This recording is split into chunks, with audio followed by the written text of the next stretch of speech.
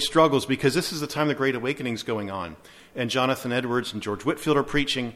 And by then, even the faculty of the school had kind of grown cold and hard. And they had the Orthodox Christianity, but there wasn't much spiritual life there. And so the Great Awakening comes through. The students get fired up. And they see zeal, they see fire, they see light. And they're not hearing that from their professors. And they get really frustrated. And David once makes this comment. And he refers to the one professor. He said, that guy has no more grace in his heart than this chair does over here. Well, that gets him expelled from college. And in that day, but you can see the passion that's in his heart because because the guy probably did have no more grace in his heart than that chair did. But there's the passion in his heart for that. And he later repents of that. And he writes a letter to Yale, and they're willing to take him back, but things don't work out for that. But the challenge of this is that at that point in time, if you wanted to be a pastor, you had to have come through one of these big colleges. And so now his hope to be a pastor is gone because he can't finish his studies at Yale. At the same time, he's about 24, and this is when he first gets hit with tuberculosis. And he had missed several. You read his diaries, he's often talking about coughing up blood. And I don't want to be unnecessarily unpleasant today, but this is the reality that these people lived with in that day.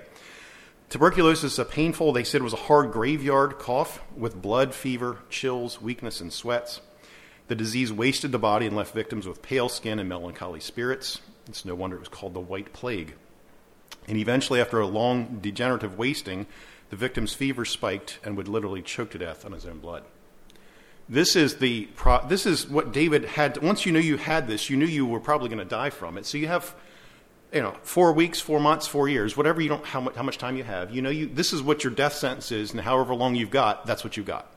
And this would kind of ebb and flow in his life, and would come and it would go. But this is what he dealt with throughout his 4 or 5 years of being a missionary. But in God's mercy, God took him out of Yale through that inappropriate comment that he made.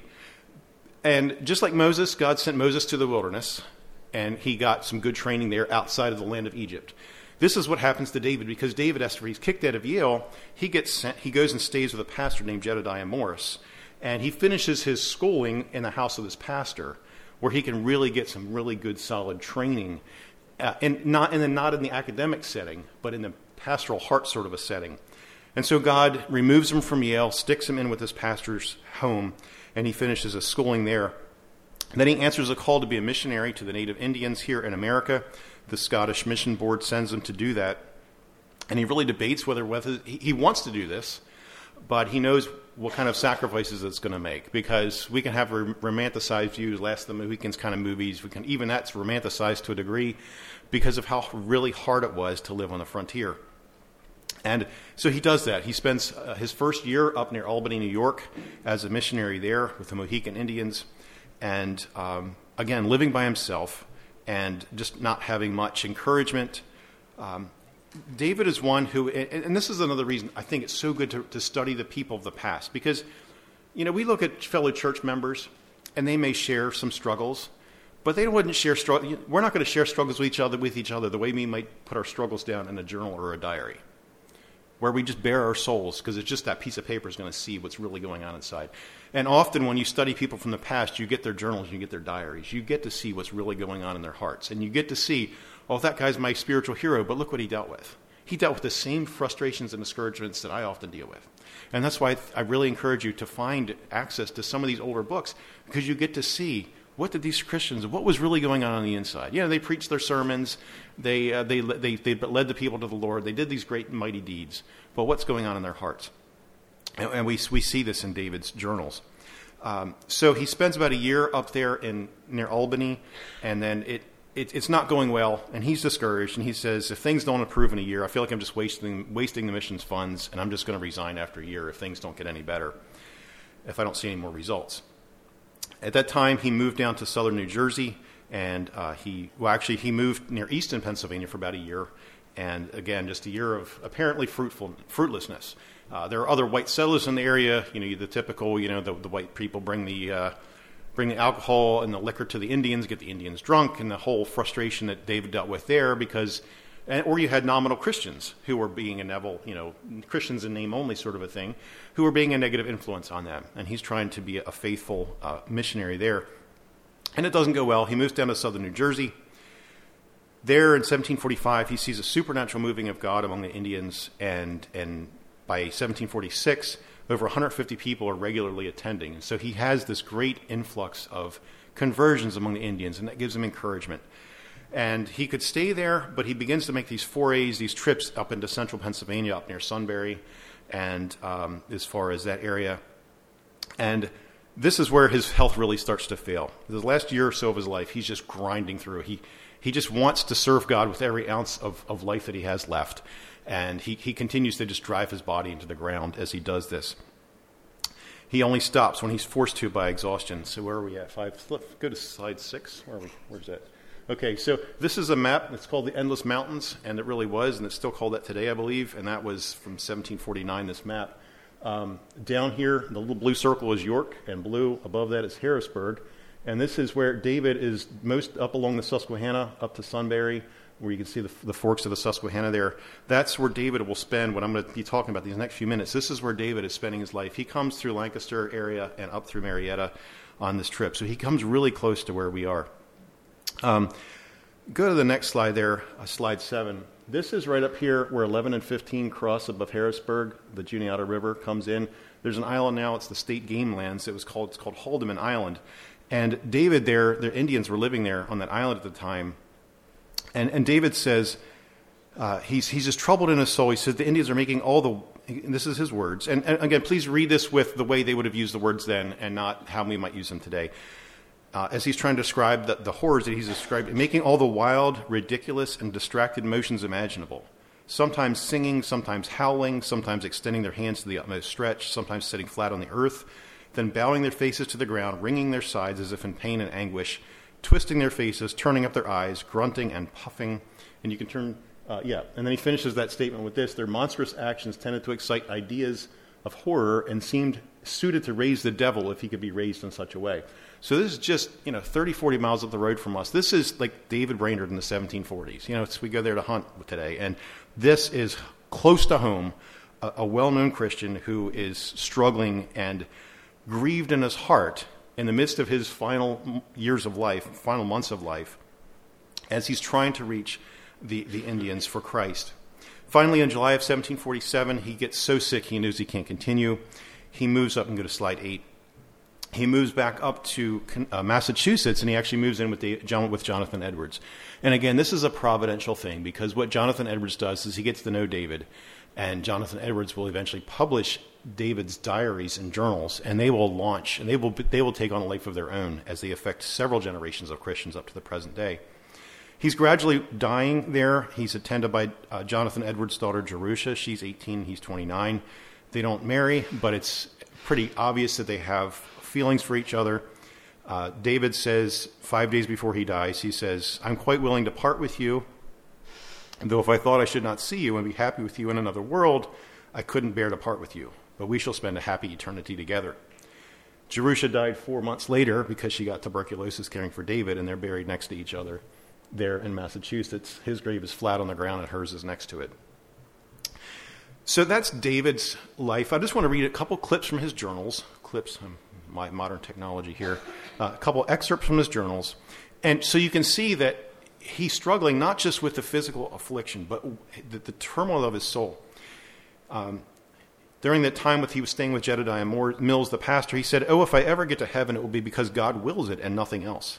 For I never did anything of myself but get away from God." 8 days later he wrote, "I feel very heartless and dull. And though I long for the presence of God and seem constantly to reach toward God in desires, yet I cannot feel that divine and heavenly sweetness that I used to enjoy. No poor creature stands in need of divine grace more than I do, and not abuse it more than I have done, and I still do." He'll go on his 21st birthday and say, "I want to wear out my life in his service and for his glory." So here's someone with a desire to serve God with every ounce of strength that he's got. But then it's a back and forth. He really struggles with depression, we believe, and a lot of other things.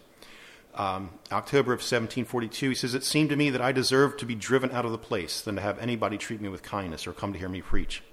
Oh, what dust and ashes I am to think of preaching the gospel to others. In the evening, I went to the meeting house, and it looked like it would be easier for someone to rise out of the grave and preach as for me to do that. But God offered me some life and power, both in prayer and sermon, and I was pleased to lift me up and show me that he could enable me to preach. And although I've not been a pastor, I have preached and I have stood up here and taught. And, there are times when your heart is dry and it's dull and it feels dead inside, and yet it's your job to stand up and say something. And you feel so hypocritical because you feel the depth of your sin. And I know, having talked to other pastors, that's not uncommon. It's not an uncommon feeling. So never think that because a man's up here talking that his heart is all where he wants it to be. And we see that in David's life here. There are days, certainly, when you feel God's presence as you speak or as you minister or these other things. But never feel that a pastor or leader, church leader, doesn't struggle with these groanings inside. And we see that with David. So you can go on. His journal is full of these things. But I just want you to get the sense that the road, as John Piper will say, the road to glory, the road to eternity it's not a straight line to heaven. I can hear him in my mind talking about how the road to heaven is if you ever hike in the mountains, you don't go straight up. It's too steep. How do you get there? It's you do this, right? You zigzag up the mountain. It's a switchback and a switchback and a switchback to go up. And the Christian life is sometimes going backwards to go forwards. And David exhibits that. And so I don't want to belabor this anymore. I think that's a flavor for David's life. But you can go to the next slide. And I want you to see that throughout history, men like William Carey and Jim Elliot and Robert Murray McCheyne, you may have read his Bible reading plan. Henry Martin becomes a missionary to China and then to India and then to Iran. He dies at 31 as well. Every single one of these men, I have the quotes but not the time to read them, talk about reading Brainerd and the influence that has on launching their careers or encouraging them. Robert Murray McCheyne says, "Oh, to have Brainerd's heart for perfect holiness, to be holy as God is holy." Jim Elliot says, "I see the value of Christian biography tonight as I've been reading Brainerd's diary. Enjoyed much sweetness."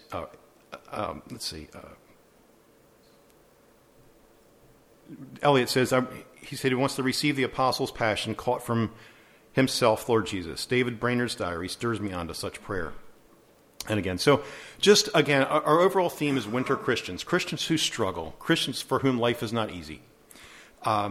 Christians who experience loneliness, who experience a strong disconnect between who they want to be and who they are, between wanting to achieve things for God and yet their hearts feel so dead and so dull inside. And so I want us to find encouragement. So go to slide 10 now. We'll jump forward a little bit in time to the life of William Cooper. Again, it doesn't look like Cooper, but that's how it's pronounced. All the experts tell me. I guess if you don't want to have the name Cow in your name, you just say, pronounce my name Cooper. It's not Cowper. But Cooper, he comes to us, we know him primarily through the hymns that he's written. He wrote the hymn, "There is a Fountain Filled with Blood." He wrote the hymn, "God moves in mysterious ways, his wonders to perform." And he wrote some other really heavy... His life was not always hard, but it was seasons of hardness. He is the one that most Christians will point to for someone who struggles with deep mental discouragement, depression, multiple attempts at suicide, times in an insane asylum, and just back and forth, seeking to find hope and rest in God, and sometimes having it and other times feeling in complete despair. So a little bit of his life. You can go to slide 11 now. This is one of his hymns that's been recently put to some modern music, and I've a recording I have. He says, "I hear, but I seem to hear in vain, insensible as steel. If anything is felt, it's only pain. To find, I cannot feel."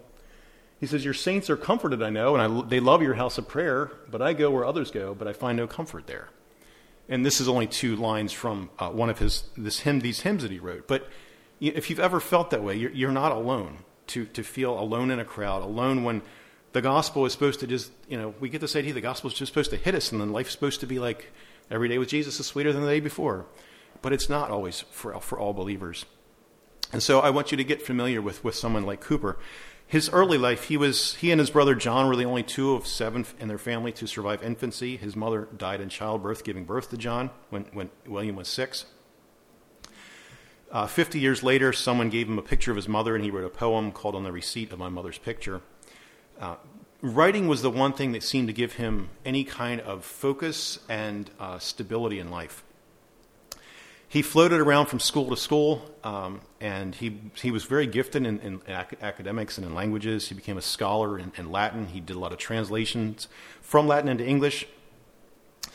But the thing that really set him off, and again, this is, when you read history, read people in their context. Don't read them by the standards of today. He falls in love with his cousin named Theodora. Now, that's not uncommon today. I look at my family tree, and I do have, we joke about this, but, 8, 9 generations back, it was not that uncommon for cousins to marry each other.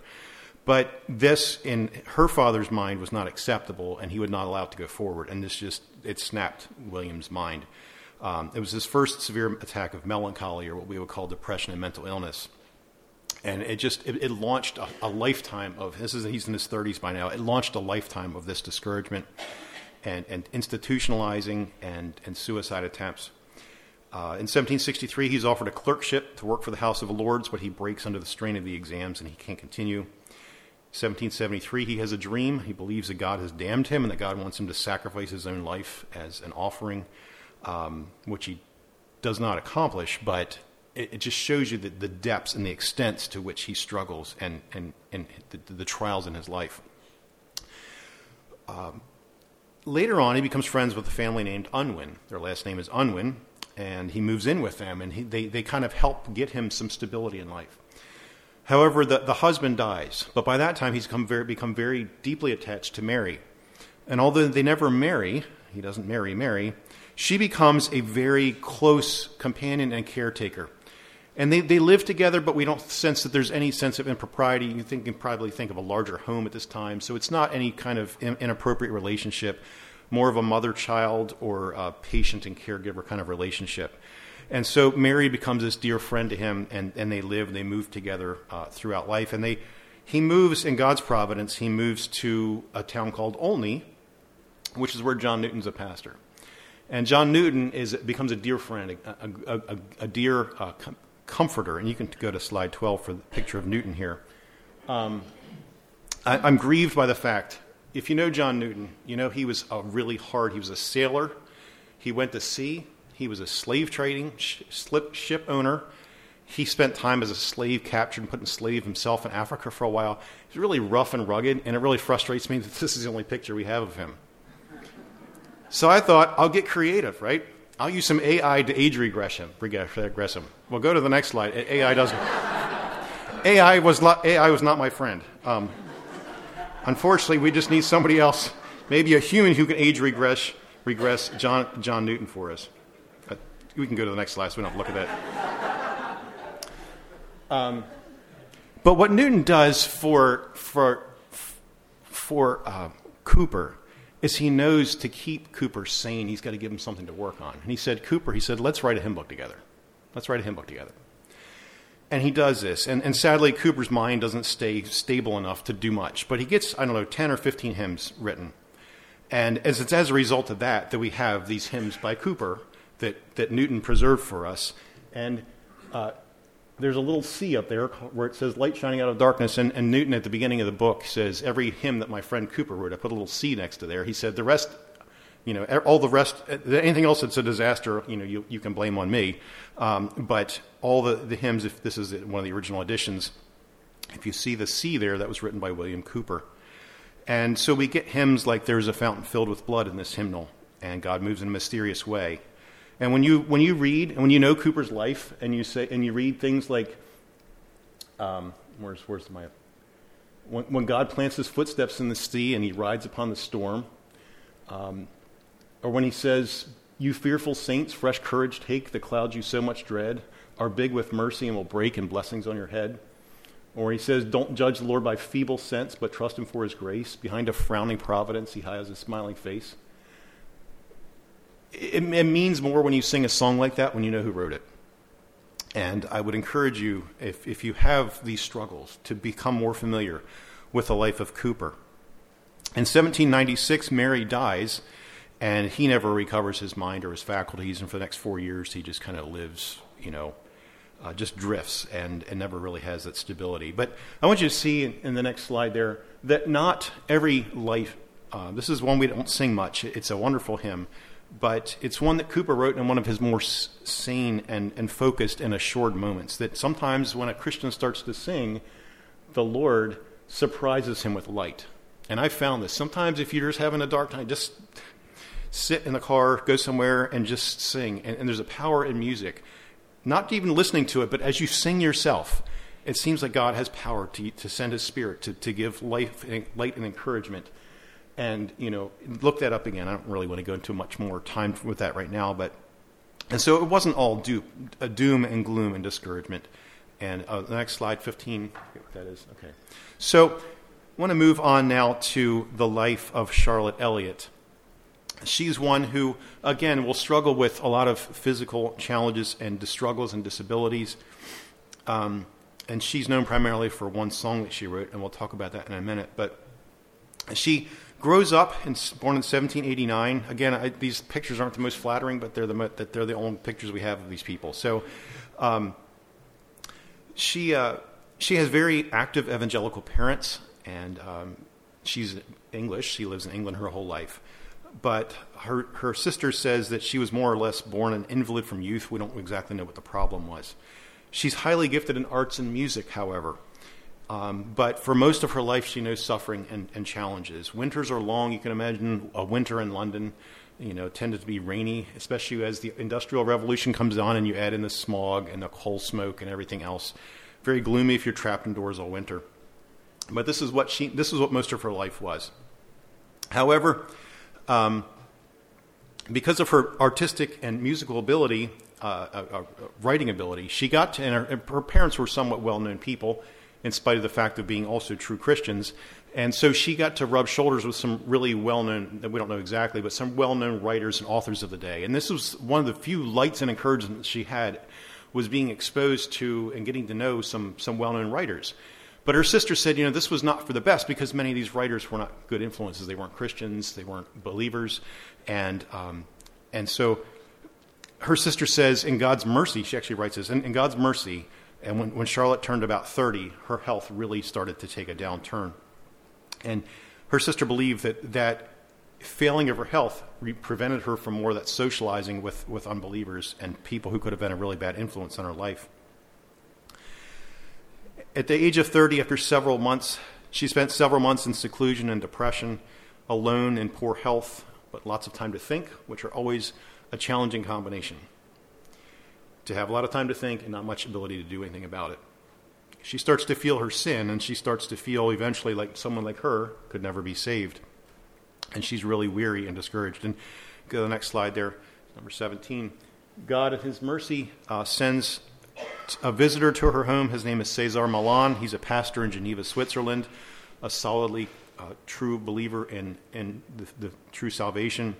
And he helps her to get the gospel. This is stuff that her parents would have told her, but it just was not coming through. But God sometimes uses different tools to bring the same message. And in his mercy, at the age of 33, she meets him. And at first, he tries to encourage her with the truth, and she doesn't want to hear it because it's just more discouraging. But he keeps with her, and she eventually apologizes for the way she brushed him off. And May 9th of 1822, she comes to salvation. And she and Cesar Millan will correspond for the next 40 years. They will always write to each other on May 9th as a reminder of what he had done for her, as an encouragement. And it lifts her spirits. And for the rest of her life, it's going to be mostly seasons of encouragement, but her physical health will discourage her as well. So the key point, what we know her for, is in 1834, her brother's a pastor. She's living with her brother. She doesn't marry. She's living with her brother and her family. And they're having a fundraiser at their church. They're going to have, whatever they're going to sell the next day. And she's very discouraged because she can't do anything. She can't contribute. She wants to, but she's basically chair-bound and she can't do much. And then she's just in her room contemplating, discouraged. And she says, well, what good am I? What can I do? And these thoughts of her physical challenges begin to make her think about her spiritual life, and she said, is everything just imaginary? Am I even a Christian? Is this even real in my life? And she reaches this really, really low point as she's sitting in her room, and then suddenly God's Spirit gives her some encouragement. And she says, you know what? I need to act on what I know and not on what I feel. I need to trust what I know and not what I feel. And so she said, I'm going to write down. And she expresses her thoughts. And you can go to the next slide here. And she writes the hymn that we know, Just As I Am. Now, sadly, I grew up in a church tradition with many altar calls and singing Just As I Am. And that song got abused and abused. And I'm sad to say, we were at evening service one time years ago. It's a church I went to school, Christian school at. And we had sung, I think, all the verses, and nobody had walked forward yet. And the pastor's like, let's just hum it one more time. And sadly, this was my experience of this hymn. And this is not at all why this hymn was written. This hymn was written almost as an act of defiance against Satan's temptations by a believer, not by an unbeliever. And she's going to declare what she knows to be the truth. And I'll just read a few of these lines here. Sorry that I have to turn backwards, but we'll work with it. This is what I'm going to put my trust and my faith in, not in what I feel, but what I know to be true. Just as I am, without one plea, except your blood was shed for me, and you bid me come to me, so I will come, O Lamb of God. And then jumping down, she says, just as I am, though tossed about with many a conflict, many a doubt, fightings and fears within and without, O Lamb of God, I come.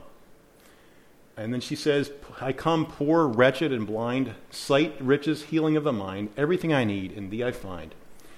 And then the last one says, just as I am, of that free love, the breadth, length, depth, and height to prove, here for a season and then above, O Lamb of God, I come. So if you ever have a chance to sit down and read that, this is an act of defiant faith, not defiance against God, but defiance against temptation, defiance against discouragement. She says, I'm going to trust what I know to be true, even though my heart's telling me everything else. My feelings are telling me one thing, but I am going to put my faith on what the Scripture teaches and what I believe, and that's why she writes this hymn. And her sister-in-law comes in and says, hey, this is how things are going next door. And she said, what you been working on? She says, oh, can I have a copy? And well, her sister takes it, and she gets it printed and spread throughout all England. And Charlotte, sometime later, she's up and visiting somewhere, and somebody's like, oh, can I read this hymn to you? And it's like, where'd that come from? She's like, oh, that's my hymn. How did this make it up here? But God wanted that hymn to be spread, and that hymn is spread. She spends the rest of her life writing poetry, but because she has these challenges, because she has this heart, she has a heart for people with similar challenges. And she actually puts together what she calls the Invalid's Hymn Book. And it's a book of hymns put together specifically for people who are going through trials. And she writes a hymn based on someone who's just lost a child. She writes a hymn for someone who's deaf and can't hear the sermon anymore. She's got a heart for people in specific needs and specific trials. And she puts these together, and she becomes the editor of this hymn book.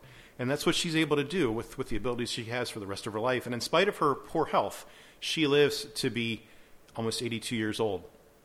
And her brother will later reflect on her life and will say that, I preached a lot of sermons and I did a lot of ministry, but I think my sister's hymn, God will use that for more than anything I ever did as a pastor.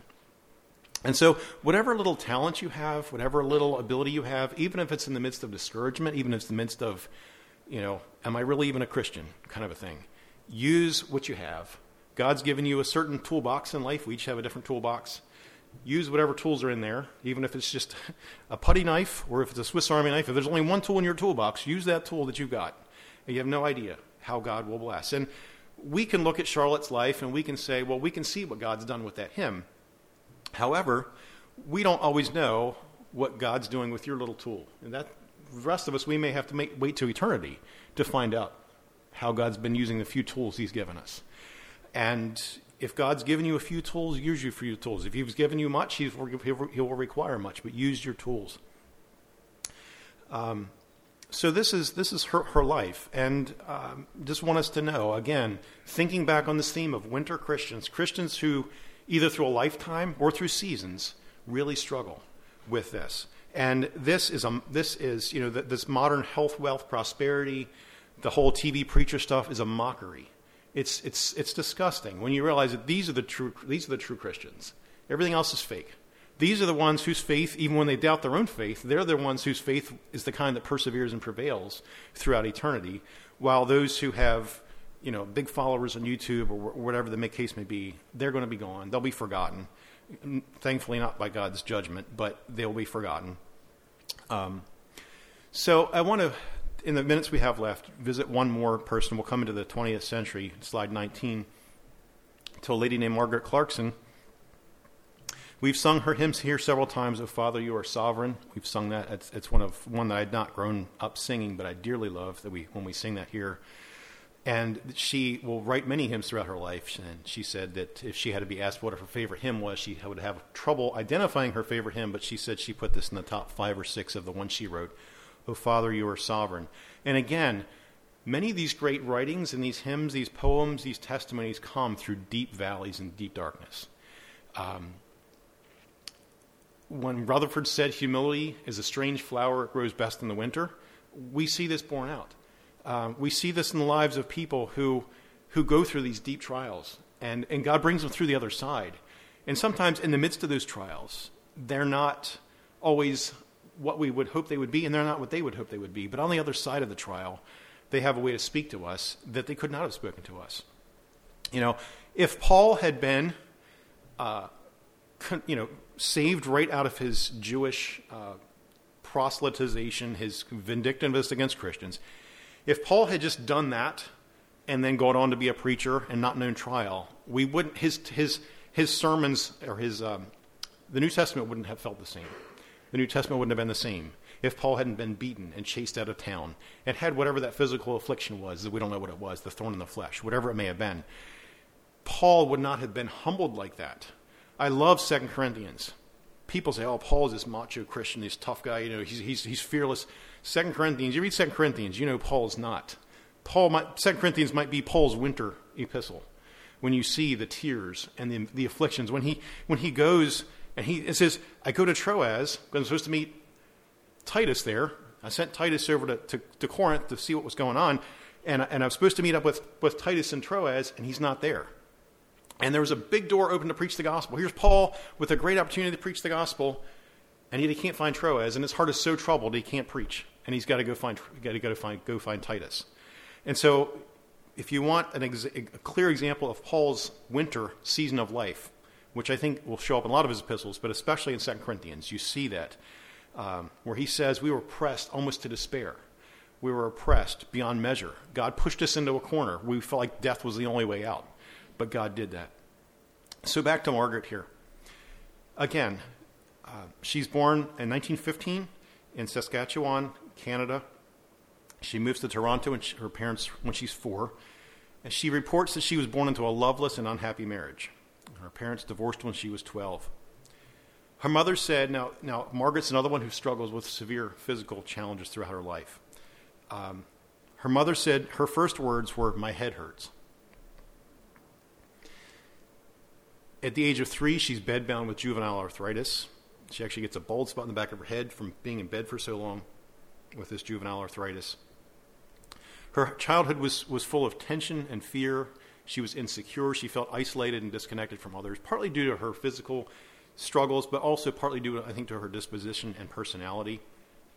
But the one thing that was a blessing to her was that when they were in Toronto, they were brought to a church that was solidly Christian and that sang the old hymns. And I'm not talking about the old hymns. I'm talking about the old hymns. The hymns literally that would have been written by Samuel Rutherford and those in the 1600s, 1700s.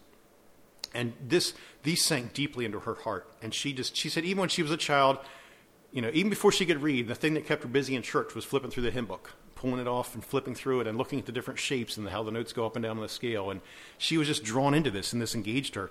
But so she just had this early connection with hymns. And she memorized, as the kids would do back in those days, she memorized the Westminster Confession, or the Catechism, and she won prizes for that. She won a hymn book as a prize, and she would go climb up in a tree and just read the hymn book as a kid. At the age of 10, she is saved as they're having a series at church on the story of Pilgrim's Progress. And that's what brings her to salvation. At the age of 17, her arthritis goes into remission for a while, but she still suffers from migraines and has a malformed lower spine. Her back is in bad shape, but she doesn't even know it because the migraines hurt so bad she doesn't know that her back is in bad shape. She's growing up during the time of the Great Depression, so there's not much of a chance to go to university, and so she goes to a teaching school to be a teacher.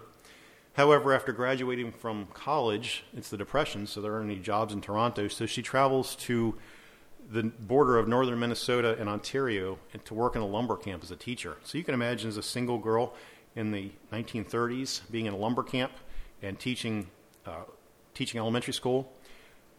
She said these years were devastating. They were full of spiritual isolation. After 2 hard years there, she moved 400 miles north of Toronto, and she taught in a gold mining community. Again, just frontier, really rough and rugged people, away from really a good, solid church. But this season taught her to rest and rely on God's sovereignty and trusting in Him and His abilities.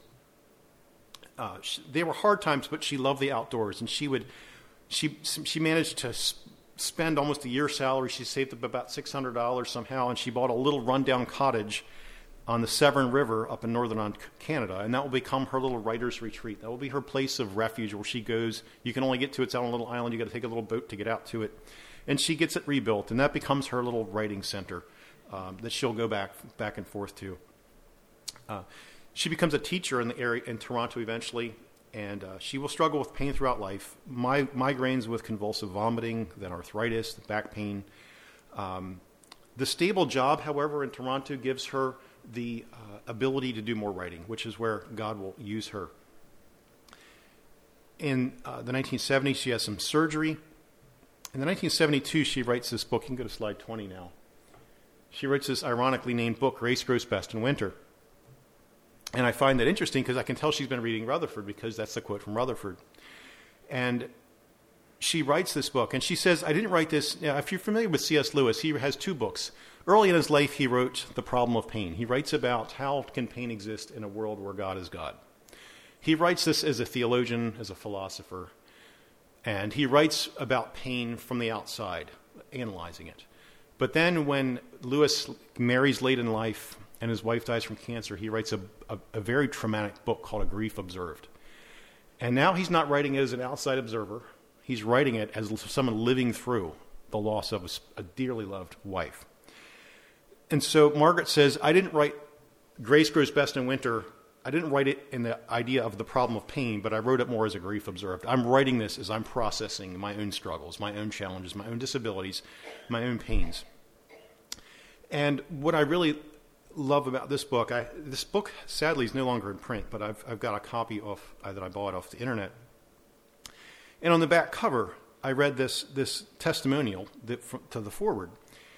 And it says, I was not long after I left the hospital in 1967 that I fell into a deep pit of depression.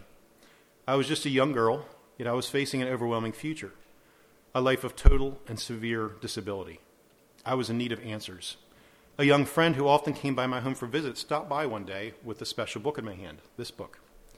Together we read that book through the weeks of winter. I eagerly looked forward to each chapter, discovering sense and sovereignty and delighting in a new grasp of God's grace. Could I be the friend that stops by in your life this day? This book is the book that I read in that first winter of my disability. Grace grew then for me, and through grace you will grow too. And that's written by Johnny Erickson.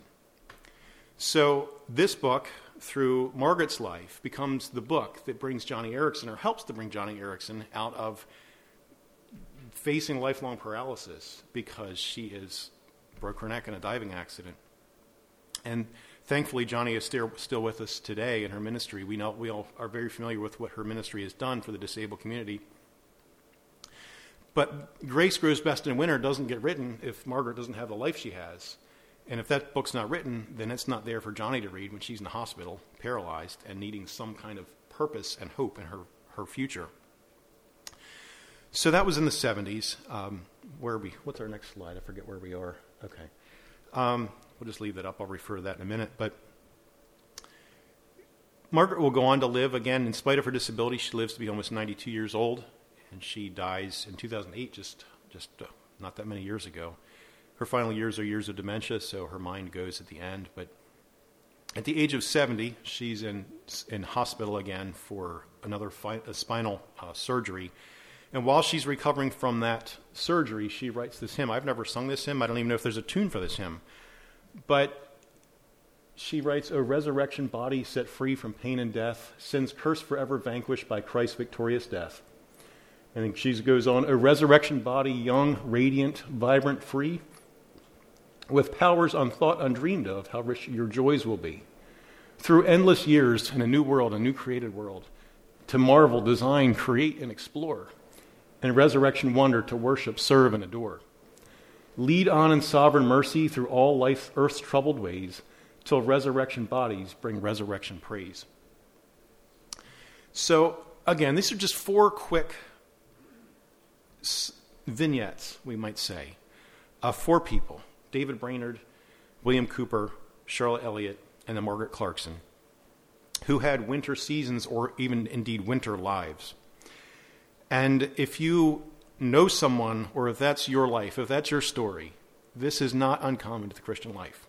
And I don't want us to ever think that, yes, if God gives joy, rejoice evermore, and all those promises and all those commands that were given in the New Testament, if God gives those, if God grants those, if we have those lives, if that's the personality even that God has given you, and he's wired you and encourages you through the Spirit sanctification of your natural personality and the grace that works in there, that's wonderful.